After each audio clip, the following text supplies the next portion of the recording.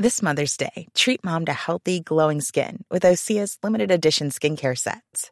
Osea has been making clean, seaweed-infused products for nearly 30 years. Their advanced eye care duo brightens and firms skin around your eyes, while the Golden Glow Body Trio nourishes and smooths skin all over. Go to OSEAMalibu.com and use code MOM for 10% off your first order site-wide. The Telegraph. Podcasts.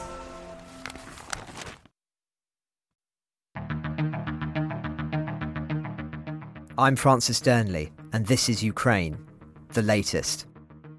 Today, as the long-awaited Ramstein summit begins, we discuss the very latest political manoeuvrings in Germany and elsewhere, from military donations to Ukraine to the war of words fast raging within the European alliance about the best way of tackling Russia's invasion in the next phase.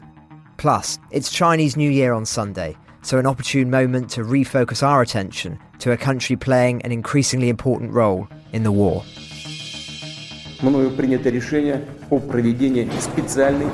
This hideous and barbaric venture of Vladimir Putin must end in failure.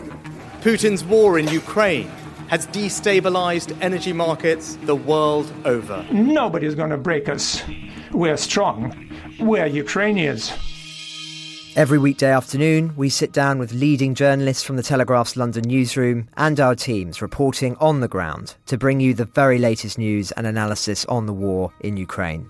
It's Friday, the 20th of January, day 331, and to discuss the most recent events in Ukraine and around the world, I'm joined by Associate Editor Dominic Nichols and, calling in from Taiwan, our China correspondent, Sophia Yan. I started by asking Dom for a summary of the fast-moving developments at Ramstein over the question of Leopard tanks and whether they will be sent to Ukraine. Well, hi, Francis, and hi, everybody. So, latest on the tank situation is in the context of the 8th Ukraine Defence Group meeting going on right now at the Ramstein Air Base in Germany. So, the US Air Base in Ramstein, Germany, happening right now. It's 50 countries, including all 30 members of NATO. This is the as I say, the 8th in the series, hosted by Lloyd Austin, Secretary of Defence, US Secretary of Defence Lloyd Austin, the third, of military aid for Ukraine. Tanks is the flavour of the moment, as we've been discussing all week. Now, a lot of movement here. A lot of it contradictory, so stick with me at the back. Boris Pistorius, Germany's newly appointed defence minister, said he was, quote, was not aware, unquote, of any stipulation that the US should provide its Abrams tank before Berlin sends Leopard 2. He said that on broadcast at ARD last night. He said nobody rules out that the Leopard tank can be delivered or approval can be given for deliveries of other European partners. Okay. Then a spokesman for the German government said there was, quote, never a moment, unquote, when the delivery of Leopard tanks was linked with the delivery of Abrams. Now, this is contrary to what we've heard earlier in the week from Chancellor Olaf Scholz.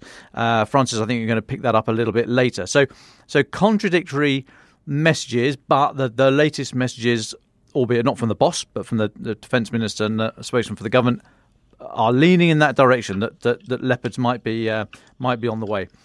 Now, Lloyd Austin, as I said, the US Defence Secretary in Ramstein this morning, he opened the meeting, but confirmed that the US will not provide Abrams tanks, saying the US is going to send larger infantry fighting vehicles, as we've seen, the Bradleys and Stryker, which I'll come on to in a moment, Patriot air defence systems and others. Now, Mr. Austin did say, this is a quote, "We need to dig even deeper. This is a decisive moment for Ukraine. The Ukrainian people are watching us. The Kremlin is watching us, and history is watching us," unquote. So a lot of not confusion, but constantly updating the positions. Now, I mean, as far as I'm told, the US are reluctant to send Abrams because they have a different fuel system, different engine, and the logistic tail would be more burdensome. Now, you can make the same arguments about British Challenger 2, and we're sending 14 of those. So I don't know how strong that argument is and whether the US are going to move, but at the moment doesn't look like it. But on the supply of Leopards and whether or not Berlin will either send their own or give permission for other Leopard operating nations, about 14 other nations, whether they could send their Leopards. I mean, even the Kremlin has said they're not fussed. I mean, I'm paraphrasing slightly, But today, Kremlin spokesman Dmitry Peskov has said, quote, "One should not exaggerate the importance of such supplies in terms of the ability to change something. All these tanks will require both maintenance and repairs and so on. So sending them will add to Ukraine's problems, but will not change anything with regard to the Russian side achieving its goals," unquote. Right, fine, okay. Now, first, on that, I'm amazed that Russia acknowledges the need to maintain and repair tanks, because there's been scant evidence of that so far since February the 24th. But secondly, if Russia doesn't give a hoot about Leopards, the US and Poland and Lithuania and other countries don't give a hoot about Leopards, I don't get the German reluctance. So, as I say, Ramstein is going on now, and maybe something is going to shift by the end of the day.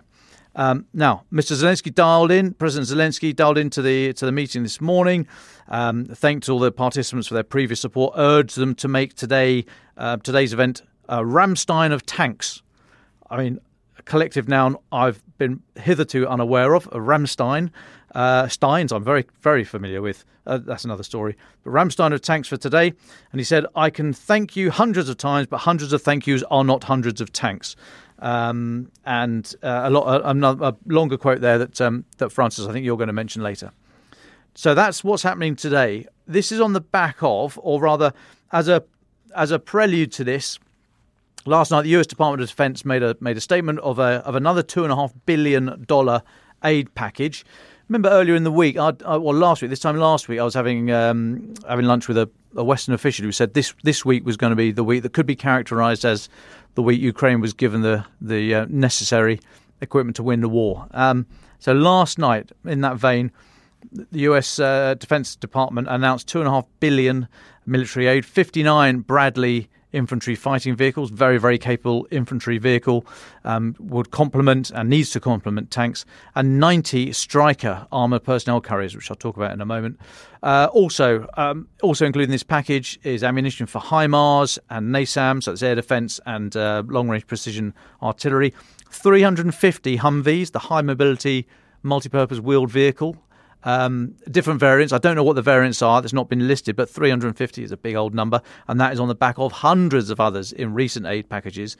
So in terms of putting together a mobile force, of course, a Humvee can't put up with main armament of a T-72, for example, but you can do a hell of a lot else with it. And in terms of a mobile reserve, they are great. Also going 53 mine-resistant ambush-protected vehicles, MRAPs. These are large, basically armoured personnel carriers, but with a V-shaped hull. So any underbelly mines, any dug-in mines, the blast is sort of channeled away from the main compartment where the troops are. Thousands of anti-armour rockets, hundreds of TOW missiles for the Bradleys. TOW is tube-launched, optically tracked, wire-guided missiles, so anti-tank missiles that when you fire them, a little cable, a fibre optic cable, comes out the back, spools out the back of the missile, so that the controller in the vehicle or on the ground, whoever's fired it, or from the helicopter, in fact, can control the missile and steer it onto the target, so TOW missiles. An additional 3 million rounds of small arms ammunition. So, a big old package here. Stryker in particular, a great vehicle, fairly modern. Stryker's a family of 8x8 wheeled vehicles, named after two Medal of Honour winners, Private First Class Stuart Stryker from World War II and Specialist, or then Spec 4 Robert Stryker from Vietnam. Stryker has 30mm or 50 cal machine gun, 50 caliber, so as in .50, half an inch, about 12.7mm equivalent machine gun. So a big old heavy machine gun. One variant can have a 105mm gun, which is, Britain's still got 105mm artillery. So, fairly big old beast. That's what the French have got on their AMX-10, so good for fire support. As I say, I don't know if those are the Strykers that are going, but it can be. And Secretary of State Antony Blinken said that this was a significant new security assistance package to help Ukraine continue to defend itself against Russia's brutal war. And that $2.5 billion just takes the US military assistance up to $27.4 billion. These are eye-watering amounts of money, which they are gratefully received by Ukraine, as they said yesterday. Now, one final thing. The Tallinn Pledge. So yesterday, just ahead of Ramstein, there was a meeting in the UK of the defence ministers from the UK, Poland, Estonia, Latvia, Lithuania, and representatives from Denmark, the Czech Republic, Netherlands and Slovakia.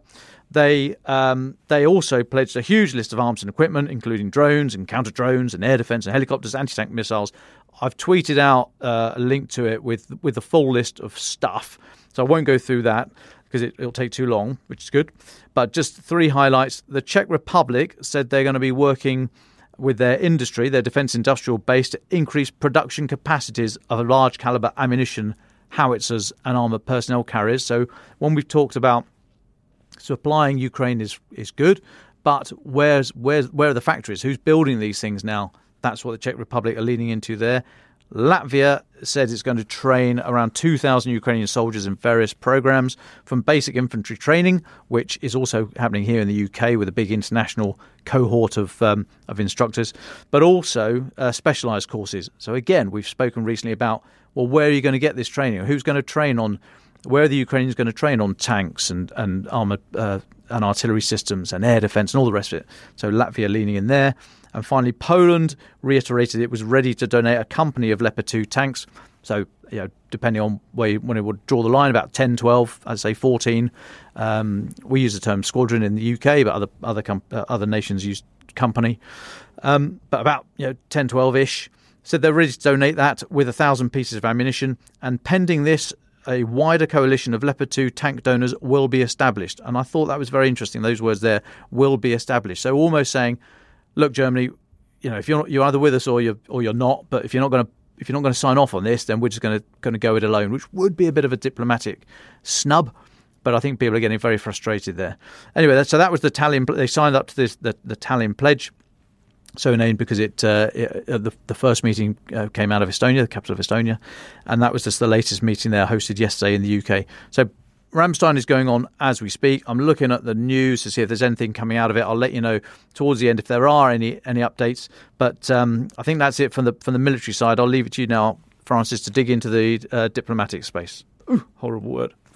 Thanks, Don. Well, it does feel, especially this week, that the military and the political are intertwined. Klaus Fitz was right. But to dive, a little deeper into the diplomatic space and particularly some of the reaction to this, you mentioned there, of course, what some people are interpreting this morning as a major U-turn from Germany, although one wonders, looking at the detail, whether it's more cock-up than political conspiracy. So, as you say, this spokesman for the German government has said that there was never a moment when the delivery of Leopard tanks was linked with the delivery of AMRAAM's tanks from America. But just to go into more detail as to exactly what Olaf Scholz said earlier in the week. He said that he would only send Leopard 2 tanks if America donates the equivalent Abrams from its arsenal. That was reported in Politico. He then told US lawmakers at Davos that Germany relied on US nuclear deterrent, and then made the point explicitly in a phone call with Joe Biden, according to the US media. So don't have a go at us, Gov. This is what you said yourself. It's not a media thing. So very interesting seeing what's going on here, and whether it is marking a U-turn or whether it's more just a miscommunication within the German government. It's too early to say, but certainly it's leading to a lot of commentary this morning. In terms of other commentary on this question of tanks, President Zelensky has unsurprisingly urged Western allies to speed up the delivery of military assistance, including this badly needed heavy armour. So just looking more deeply into what he has said, he says, I can thank you hundreds of times, but hundreds of thank yous are not hundreds of tanks. We have to speed up. Time must become our weapon. Just like air defence and artillery, armoured vehicles and tanks, which we are negotiating about with you and which will actually make a victory. The Kremlin must lose. You can start this policy today. It is in your power to make Ramstein of tanks, not to bargain about different numbers of tanks, but to open the principle of supply that will stop Russian evil. It is in your power to make victory. Make your decisions hit accurately. And just to speak to this, the strength of feeling within the Ukrainian government, our man in Kyiv at the moment, Roland Oliphant, obviously on the podcast yesterday, he's spoken to senior presidential advisor to President Zelensky, Mihailo Podolyak. When Roland was talking to him, he's spoken to us since and has fed back some very interesting lines that he was saying. So he said that in the view of the Ukrainian government, Ukraine can win the war this year if the West delivers modern battle tanks and long-range precision missiles. He believes as well that Western governments would overcome Berlin's reluctance to deliver main battle tanks, and that German Leopard 2s and British Challenger 2s will come, so that the battle will be there by spring. He also said that he believes that the Ukraine government can win the war this year. So the most interesting thing, I think, from those lines, I say Roland's only just spoken to him, so this really is hot off the press, is this idea that actually the battle tanks are coming whether Germany signs them off or not. They have a strong sense in Kyiv that the political ground is shifting, and the only question for Berlin now is whether they're going to follow the direction of travel and react to that, or whether they're going to perhaps be forced into a decision in order to save face. And indeed, that's what we've been saying now for the past fortnight or more. The other things he said, which were quite interesting, we definitely think by spring that we will have enough equipment to effectively unblock all of our territory. That means liberation. The European Tank Alliance will be formed soon. It's now really a question of logistics and supply, of training and of setting up repair bases. The general political consensus is already there. And as I say, there'll be more detail in this piece that Roland has just filed, and it'll be online later on. But as I say, very, very interesting remarks there, perhaps unsurprising, but nonetheless interesting. Moving on to further diplomatic developments, again on this theme of military expansion. President Macron he's expected to announce later on, but I think there's already very strong hints as to what he's going to say.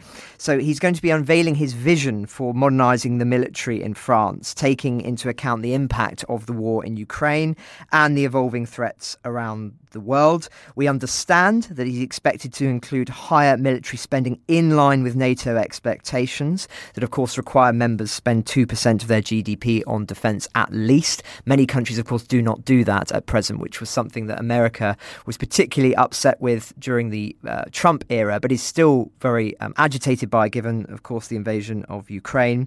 Macron's also expected to present the outlines of future military spending for 2024-2030. Is meant to take into account the consequences of all of the latest developments in the technology space as well. And it's going to, as well as this further funding, includes sort of latest high-tech weaponry, and wants the military strategy to strengthen the country's role as an independent global player as well. So something to watch this space. I think there's already some stuff online on this, but I think that there's more to be coming in throughout the day as we get some reaction to it as well. So as ever, do check out our Ukraine Live blog on our website. Just a couple of other updates in the diplomatic space before we turn to Sophia in Taiwan. So Israel's foreign minister is reportedly accepting an invitation to visit Kyiv today. So as we've talked about in the past, Israel and Ukraine relations are tense at the moment due to the former refusing to provide Kyiv with air defense support against Iranian-made drones and missile strikes on civilians. There's numerous reasons as to why they believe this is the case, not least the fact that Israel is generally reluctant to provide support that it fears will anger Russia, because Russia largely controls Syrian airspace, where the Israeli military carries out quite frequent air raids. So they rely on the Russian, not alliance, but being on decent terms with Russia. There's also, of course, this ongoing discussions around the Iran nuclear deal, and they think sometimes that Russia may well be a key broker in that, in terms of dealing with the Israeli concerns, and so that's another reason. But, as I say, the significance is, of course, that now that Iran has got involved in Ukraine in the sense of giving these drones to Russia, Iran being Israel's arch foe in the Middle East, of course, there's concern now that Israel may shift its position, at least there is in Moscow anyway, and that things may well change. There's been a lot of recent media reports in Jerusalem and elsewhere in Israel claiming that the country's new government is preparing to adopt a more overtly pro-Russian stance, which it has denied is the case, and this would speak to that. But there has been a lot of speculation around that for the reasons I've just cited. So again, one to watch this space on, and quite interesting this. And then just lastly, because I continue to refer to war crimes as an issue whenever I can, the UK is joining an international push to hold Russia accountable for the Ukraine invasion. This is part of them joining a group of international partners pursuing criminal accountability. The government has said in a statement that it has been invited by Ukraine to join the group and has encouraged other G7 nations to also take part. British Foreign Secretary James Cleverly has said the atrocities must not go unpunished.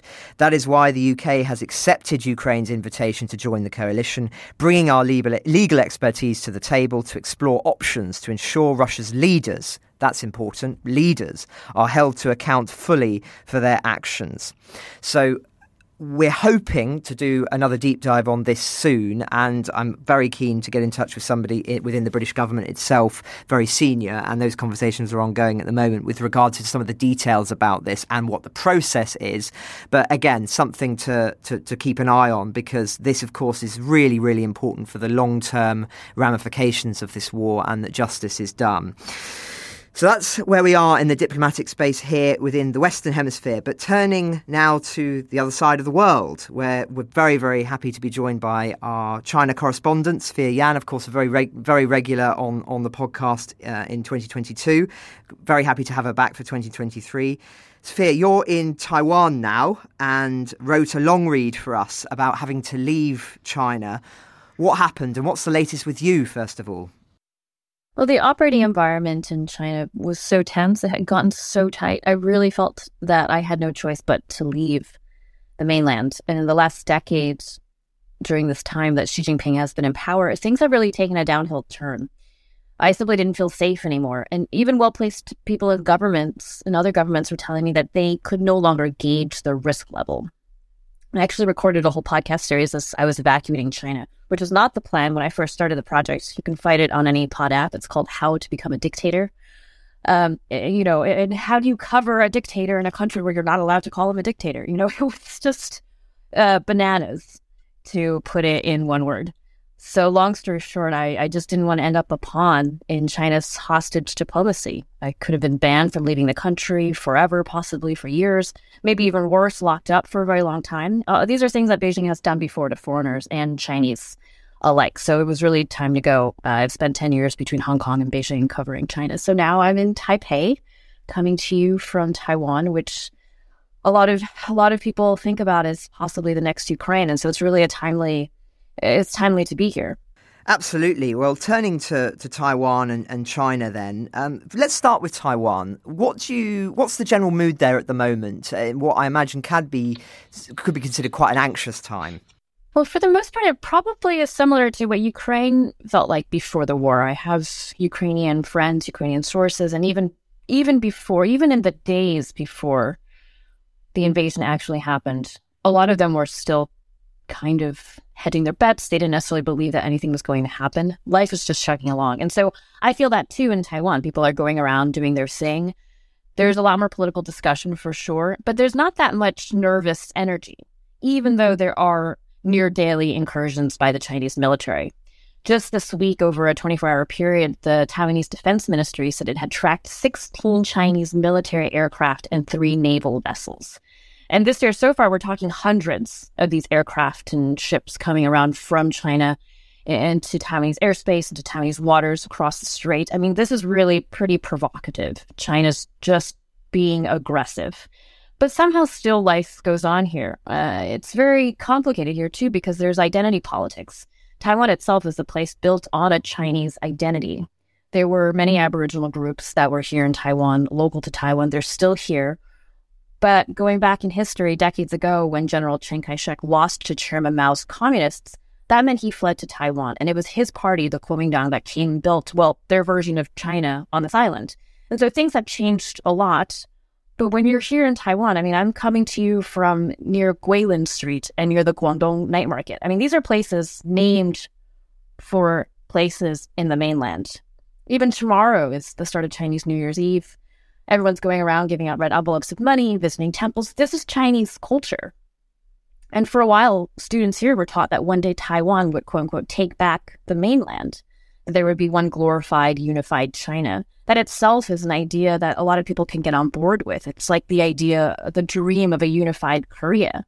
But in reality, of course, the political system in Beijing and in Taipei, it's developed in two very different tracks. And the Taiwanese identity has grown significantly. And so these are all the things that are really interesting, I think, to think about that I've been observing myself. A slightly unpopular detail perhaps to highlight is that Taiwan has also benefited from China's economic boom. There are Taiwanese companies that have had factories in China. They've got cheap labor there. There are consumer brands from Taiwan that have found a massive market in the mainland. Even the tourism sector, at least pre-COVID, there are plenty of people here. I just met this one woman recently who was telling me that she used to run a night market stand making scallion pancakes. It's like a local street food. It costs less than £1. And you basically have your dinner. And she would make a ton of money in just a couple of hours every night. So much so that she and her husband could take annual vacations to Europe. But now that's not the case because the mainland tourists are coming. So it's a very complicated situation. At the high level, there's all the geopolitics. There is absolutely this growing risk of war. It's not a given, but that threat is there. But on a more personal, on the ground level, it's pretty confusing for a lot of Taiwanese people. A lot of them don't want to be under the Communist Party's thumb, but at the same time, they don't want to deny their Chineseness either, even though they call themselves Taiwanese. So it's a lot. Very complicated picture, yes. A question I had before we turn to China is, what do some Taiwanese politicians want from the West particularly? I'm thinking if you were to ask Ukrainians what they would have wanted prior to the invasion, they would say, well, now knowing what we know, they would have wanted far more weapons, and perhaps they would have even wanted more Western boots on the ground in order to deter a Russian invasion. Are you hearing similar things from Taiwanese politicians? Absolutely. The government and politicians from both political parties, both dominant political parties, have made comments to that extent. There's interest in having actual bells and whistles for the military, actual hardware, so that they can prepare weapon systems, things like that. And there are moves for Taiwan to buy them. There are deals with the U.S., for instance, for more stuff, essentially. There's also a lot of interest in having diplomatic support in other governments understanding what's happening, understanding why Taiwan does not want to be part of China, and trying to strategize as to how we could prevent that potentially from happening. But it's very complicated, all of these things. It's this big question of how do you prevent something that could maybe possibly happen. I mean, it's so many ifs. And it doesn't mean that you shouldn't be preparing, but there are so many things that are up in the air. And so that makes it really quite difficult. And all of this, of course, is wrapped up in domestic politics, too. Like any other government, it's hard to think about some of the big issues. The military here, for instance, has been trying to figure out how it can shore up its defenses if push really were to come to shove. Push came to shove. Sorry. And so there's a big debate about how to do that. The military itself is in some ways very giant and a little bit behind the times. Modern warfare, we're way past the era of using bayonets. I'm not saying that the Taiwanese military is that far behind the times, but they really are starting to think now more deeply about what it would look like to prepare their troops if something really, really unspeakable were to happen. Thank you. So turning to China then, there was a long read in the Financial Times a couple of weeks ago that suggested senior Chinese diplomats were seeking to reconnect with Europe and were privately rather embarrassed by Putin's actions and their associations with the country. For some of our listeners, it will seem that the West doesn't know who the real China is. Is it a country that wants to be friends with the West and is embarrassed to be seen working with Putin? Or is it a country which is actually happy to work with any tyrant if it strengthens its own hand? What's your take on this? Does it hold two contradictory beliefs at once, or is it playing both sides? So one thing to note is that the Chinese government itself is very opaque. And so China watchers like myself, at best, what we can do is what we call reading the tea leaves. One thing about China, even though it's ruled by one party, there can still be dissent, and there is, among the ranks. The problem is what gets executed in the end has to be okayed by the guy in charge, and that guy is Xi Jinping. China often wants to have it all. They often do want to play all the sides. part of this comes because Beijing still has some of this mentality where it really wants to be taken seriously, to sit at the adults' table. It doesn't understand why it can't hold its own there. And that's why you get the wolf warrior types, this sort of very aggressive, belligerent rhetoric from Chinese diplomats. This happens when the government feels that China has been disrespected. They don't understand why that's happening. Well, okay, so you can sit at the adults' table if you can engage maturely. And time again, China's shown that it can't always do that. I mean, their diplomacy is this kind of tit-for-tat game. Okay, you won't give us onions, so we won't give you onions either. It's like it's very like a one-for-one. You won't do this for us, well then fine, we won't do the same thing for you. It's kind of like the behavior you might imagine amongst children kind of just bickering on the playground. That's sort of what I have in my head when I see how they handle these things on the world stage. Now, more recently, in the last couple of months, it does seem like China wants to start to rehab its image on the world stage. This week at Davos, you've seen the Chinese, they've trotted out, it's their one of their senior officials, a major economic advisor. He's trying to play nice, things like this. But and there are lots of big meetings that Xi Jinping took after a major political meeting last fall. But at the same time, what China really wants to do is to be able to do whatever they want, have their cake, eat it too. The bottom line to remember is that Xi himself has personally staked his reputation on a relationship with Putin, with Russia. And Xi himself is presented as this all-powerful, completely infallible leader. So it's hard for China to distance a lot from Russia publicly. And at the end of the day, China really does want to keep all its crackers in the fire because they want to do what's best for itself. They want options, and they want to smooth the way for what would be best for Beijing. It's all about self-preservation, self-growth, and that holds true even if it means working with some terrible regimes. There's been lots of speculation about China's role in getting Putin to tone down the nuclear rhetoric.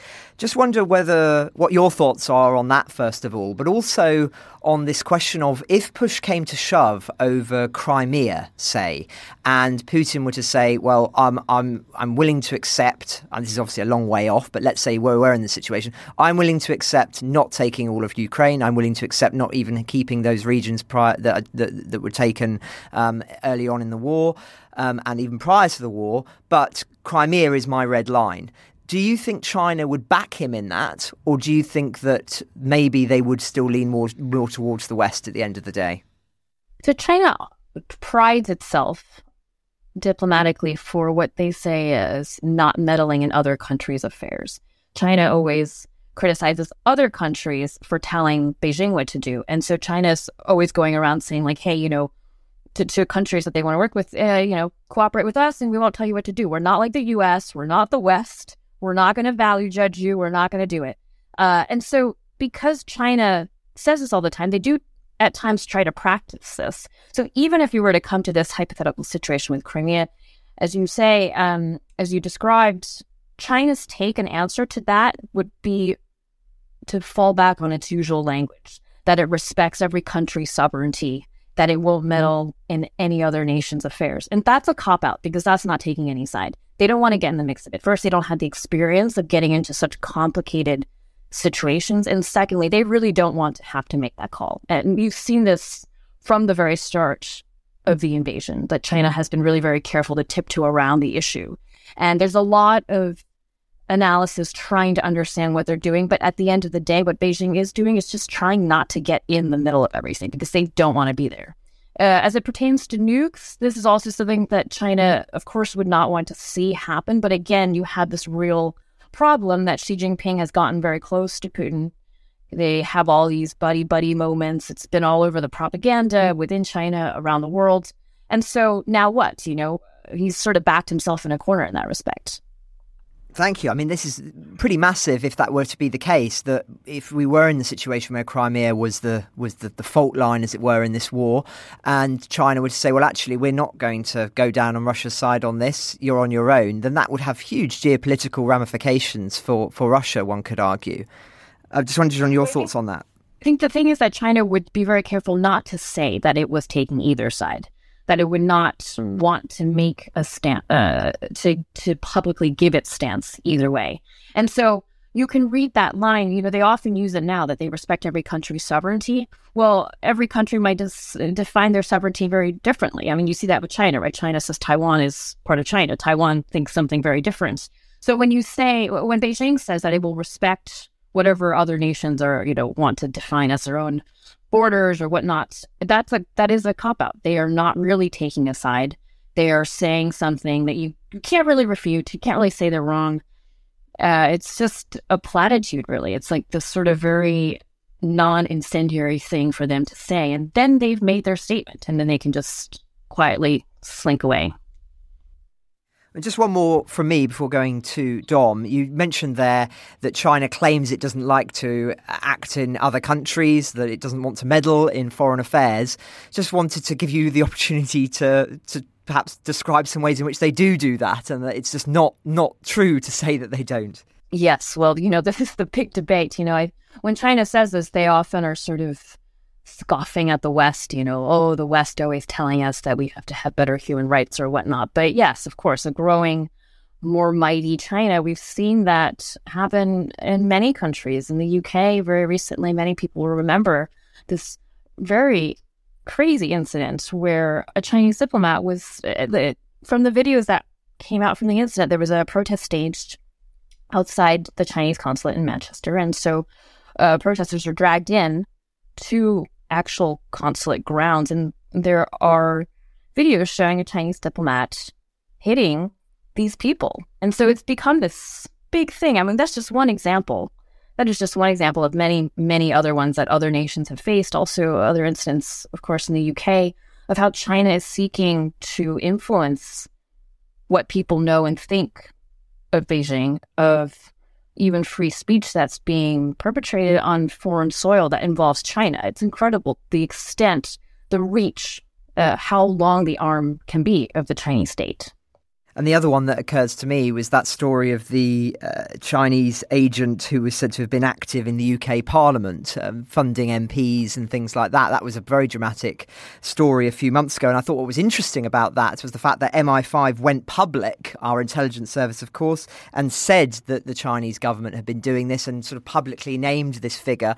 Quite rare for the intelligence services to do that, but I think it speaks to them wanting China to know, but also perhaps for politicians and those of us watching this closely to know that this is a serious step for the future. Yeah, that was Christine Lee. This is something that has been going in a lot of different countries. This idea that the Chinese government is really trying to curry favor, to influence different groups in different countries, whether that's parliamentarians or it's government officials. It's not necessarily the kind of spying that, the kind of, it's not like James Bond, we're not thinking or we're not seeing that from the Chinese necessarily. It's not quite so sexy, if you will.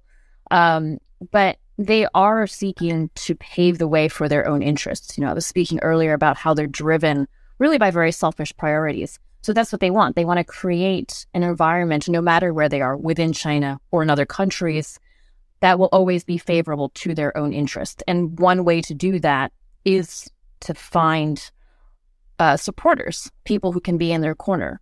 And that's why you see cases like this, of this kind of influence. And because of the way the system is in China politically, you are rewarded if you show your loyalty to the Communist Party. You are rewarded, possibly promoted if you're in government. You might get better business deals if you're in private business, things like that. And so it's itself a very complex matter. Some people will be put up to doing things like that. They might even be forced into doing it. There are all sorts of ways that the Chinese government can intimidate people into doing what Beijing wants it to do. But then on the other hand, there are also people who may be acting of their own volition because they think it will help them with their business dealings, with their political careers, whatever it might be, if they go down that path. And so it's this very complex picture where people are jostling in different ways to try to make sure that China's got this way forward. And so that's what makes these situations really so difficult. Well, turning to our very own answer to James Bond, Dom, you've been listening to this. What do you make of China at the moment, and what are your questions for Sophia? Idiot. Sophia, brilliant to hear you again. I'm so glad you're safe and back up for air. Thank you for joining us. I mean, firstly, I loved your podcast, the series "How to Become a Dictator." I was absolutely chuffed to be able to have a very small walk-on part in number 4, but it was absolutely brilliant. I really loved it. Just incredible and really accessible. Recommend it to anybody listening. But just firstly, if I may, a bit of a warmer in the bank. What do you miss from your time in China, and when did you know that it was time or that you had to leave? What do I miss? Oh, so much. Yeah, I still have a lot of friends there. I love the food. I do like the culture. It's a really exciting place. I mean, it's not always the most uplifting of news that you cover. And as journalists, of course, often we are, unfortunately, we come in when things are frankly shit. So the stories that I had to cover in China, and even now from afar, often are really very difficult. They're very challenging, and people are going through sometimes the worst moments of their lives, as you all know too, from covering Ukraine. We're talking war now. So despite that, I did manage to find some space for myself here and there to decompress. But it was getting harder to do that. I think that's what I realized. There used to be more avenues for me to relax, basically, even if it was a couple of minutes here and there. But I realized over time that China has become very sharp. I mean, everybody knows that at this point, I think. And in these 10 years that Xi Jinping has been in power, these are the exact 10 years that I have spent as a journalist in China, between Hong Kong and Beijing. And I have seen this shift. I mean, you could look at it in 2 5-year chunks. And it is nowhere near the country I first found myself in 10 years ago, by any means. And so there were a lot of different things that came together for me to finally realize that it just wasn't for me anymore. I mean, there are still plenty of journalists there working, bless them. They're holding the torch and going on, keeping going on strong. So I really salute them. But the government now has more tools at its disposal to block journalists than it ever has before. There's the worst case scenario where they might lock you up. You become a pawn in this diplomatic spat. This has happened to foreigners. That's pretty awful. And then there's lesser intimidation, if you could even call it that. But things like they were coming into my apartment and into our bureau there. Things were getting moved around. Things that didn't belong to me would show up. Stuff would disappear. There's a lot of psychological warfare in how they intimidate you. And then when I would go off and do stories, sometimes I would be assaulted. I'd be followed around by minders. I'd be assaulted. People I tried to interview would get into trouble. It was getting really difficult to report on China. And then on top of that, you had the U.S.-China bilateral relationship hitting new lows, and that's something that impacts me. Also, the UK-China relationship very much changing. So I'm an American with Taiwanese parents working for foreign media. Let me just say I check all the boxes for all the things that they don't like.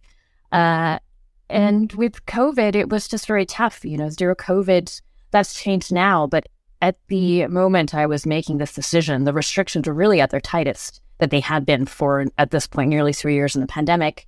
And with the contact tracing and this health code system that they had, this was being used to restrict people's movement. And so my health code then was changing all the time. If you have a red one, you can't go anywhere. You're supposed to be in quarantine. If it's green, you can get around.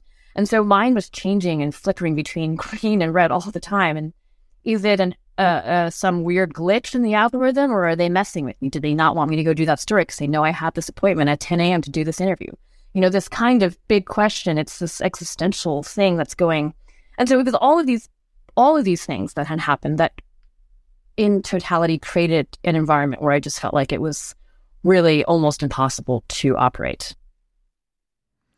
Well, now you're safely in Taiwan, and we are very grateful for that. So the view from where you are, I wonder if this idea that Russia's latest invasion, this phase of aggression against Ukraine, is in terms of the international security architecture being fundamentally altered. I wonder if that is a peculiarly Western construct, because you're now in a country that has lived for years with a an overbearing, aggressive, vengeful, massive power on its doorstep. And I wonder what the view is there as to whether or not this is a change in the international security architecture, or if Taiwan's kind of looking at us all bleating over here and kind of have a sort of a touch of the John McClanes about it and saying, welcome to the party, pal. I mean, what's the view there about how we look at it? I think that there is a shift, and I think that a lot of people here would say the same, that there has really been a shift. China is the dominant player in the region. It's one of the most powerful countries in the world, but that wasn't always the case. And so, yes, Taiwan has lived with the threat of China for a very long time, but China wasn't always as powerful as it is today. The economy was not doing very well before decades ago. They didn't have a military that could accomplish the kinds of things that they can today. They didn't have the bells and whistles that they have today. They didn't have a leader that they have now. So the balance of power has changed when it comes to China and Taiwan. And when you think about China and Russia standing on one side, well, then that looks really very different. China at this point has a lot more weight to throw around. I think the relationship is that China's the big brother, Russia's the little brother, that kind of thing. That itself also wasn't always the case, right? The former Soviet Union versus China. That's a shift too. And so I think now we're just in a very unique period of time between what has happened in Ukraine and also with the rise of China and how much more willing it is to be bold and to stand up for what it thinks it needs to stand up for. This sort of newfound confidence, whether or not they deserve to behave this way, it's up for debate. They can be very nasty on the world stage. But I think that's what's really shifted. China has this sense that its time has come. It's time, the time for regimes like China, like Russia. This is their moment to shine. And so that has created an entirely different perspective by which they approach everything. Okay, and I guess just following on from that, my last question then. So where do you see, or is this seen as a bigger opportunity, this moment in time when the West, or external support for Ukraine, should we say, is depleted in terms of military hardware, or at very least distracted? Is this moment seen as a bigger opportunity for China or Taiwan? Do they think that we've woken up to this challenge and that the use of force to change national borders is not consigned to the past? Yeah, definitely. I think that's something that not just Taiwan, but the whole world realized with this invasion, that use of force, as you say, to change where the borders are drawn. This is something that is not impossible anymore. And I think that war between China and Taiwan is not inevitable. Sometimes this is talked about as something that will definitely happen. That's not the case. It's something we have yet to see. But again, the risk of that happening is higher than it has been in a very long time, perhaps the highest it's been ever since the time of 1949 of modern China, modern Taiwan. And so things, and that from that perspective have really changed a lot. Taiwan now, I think, is able to find more support. There's a lot of interest in Taiwan. Every week it seems that there are different groups coming by, academics, people linked to the military, researchers, government officials, politicians from different countries. There's a lot of interest in trying to understand what's going on here, because nobody in the world really wants to see, another Ukraine, that nobody wants to see that happen with Taiwan. So it's a really, it's a very interesting moment. It feels really quite surreal for me personally, because I have family here. My family is originally from here. I was born and raised in the U.S., but basically all my extended family is here. And so I've come to Taiwan many times to visit, to see relatives, to see friends. And it's always great to be here. But now I'm looking at this in a very different way, from a totally different perspective. I see young men and boys on the street, kids who are in high school now, they could be called upon to join the military if we really were to see a day like that come, to really see war. I can't help but look at everything like that. Part of it is what I do. I'm a journalist, so I'm thinking about these things. But it is a very interesting, quite surreal point of view for me to think about, because it's like my worlds have completely collided. My personal life and my professional life at this moment have just completely crashed into each other. But I really think about that. I even passed in the south a military base. The part that you can see now is not in use. It's right on the edge of a road. Further up, there's a lot more stuff. I have no idea what's there. But, I see something like that and I think, okay, is that the coastal defense that is going to keep Taiwan safe? Like, how is this going to work? If this really were to happen, could they do it? I have all these questions. These questions are the same that many other people have, also people within Taiwan and the government have themselves. So again, it's a very unique moment for people from all parts of the government, from all parts of the world to be thinking about what can be done to prevent something like Ukraine happening again, and could it happen in Taiwan? Thanks, Sophia. I think it's time to turn to our final thoughts now. Unfortunately, we're running out of time. So, Dom, can I go to you first? What do you want to leave our listeners with as we enter the weekend?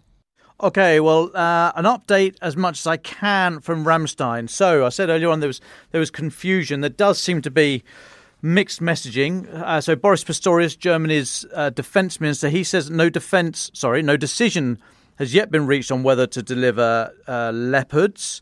And he said, today we still cannot say when a decision will be taken and what the decision will be when it comes to the Leopard tank. And then a little bit later, this is still in Ramstein, on the on sort of sidelines of the main meeting, he has said, he said that Berlin is not isolated in preventing the delivery, and said the impression that, quote, there is a united coalition and that Germany is standing in the way is wrong. There are many allies who say we share the view that I've put forward here. There are good reasons for the delivery and there are good reasons against it, unquote. So, still no consensus of opinion there. Nothing yet from Ramstein, which must be, what's it now, nearly 2, so nearly 3. Probably coming to an end fairly soon. So, yeah, keep your eyes on Ramstein. We'll be updating it through the afternoon on our website, but still no consensus of opinion about the supply of, or the permissions for the supply of Leopard tanks, German-made Leopard tanks. But, that will rumble over the weekend. Notwithstanding, I think this has been a successful week in terms of external support for Ukraine. There's been a huge amount done here on the military side and the diplomatic side. And I don't want to try and categorise this or contextualise this as chinks in the armour here. Okay, Germany are great allies in NATO. They've supplied a huge amount of military equipment to Ukraine, not least which is the Marder, but the Iris-T, the Gepards. I mean, think about what the Gepard's done for the missile attack and drone attack onto all the critical national infrastructure in Ukraine. Germany are great allies, right? This is a bit of a falling out. It'd be lovely if the Leopards could go. It's not going to be fundamental if they don't. So we've got to put things in perspective. It would be great if they could do. If you're listening, Mr. Pistorius, Mr. Schultz, but hey, we'll get over it, and Ukraine will get over it. They've shown that already. But keep your eyes on Ramstein for the rest of the day and over the weekend. Thanks, Dom. I'm not sure how I'd react if Olaf Scholz was listening to the podcast. Anyway, thank you very much, both of you. Sophia, I want to give you the final word today as we enter the weekend. What do you want to leave our listeners with? Well, I actually wanted to talk a little bit about Taiwanese politics. There are presidential elections coming up in early 2024. And what happens here with that particular election could have a real impact into what happens next between Taiwan and China. Right now, the current president, Tsai Ing-wen, she's part of the DPP party, the Democratic Progressive Party. And, it seems like she's a bit waning. There were local elections a couple of months ago. Her party did not come out victorious. The other party did, the Kuomintang, the party that was in charge, that established Taiwan as we know it today. Of course, politically, things changed. The Kuomintang used to be a one-party military dictatorship. Martial law changed in the 80s. Now it's a democratic government. But what happens with this election will be very interesting, and the lead up to it, too. The president that was in place before the current one, this man, Ma Ying-jeou, he actually met Xi Jinping. It was a historic summit. It was the first time that leaders of both sides saw each other in person. And we could see things change. There's some sense that maybe now China has been so aggressive that there's no way that any Taiwanese politician could even toe the line. There used to be some more debate about whether or not there was some relationship to be had. Trying not to define Taiwan's independence per se, but trying to maintain some sort of relationship, perhaps through a trade, for instance, trying to keep the wheels on, essentially. So time will tell, but definitely keeping an eye out, at least for me here, what happens next, because I think that will tell us a lot about what could come. Ukraine the Latest is an original podcast from The Telegraph. To stay on top of all of our Ukraine news, analysis and dispatches from the ground, subscribe to The Telegraph. You can get your first 3 months for just £1 at www.telegraph.co.uk/Ukraine the latest. Or sign up to Dispatches, our Ukraine newsletter, which brings stories from our award-winning foreign correspondents straight to your inbox. We also have a Ukraine Live blog on our website, where you can follow updates as they come in throughout the day, including insights from regular contributors to this podcast.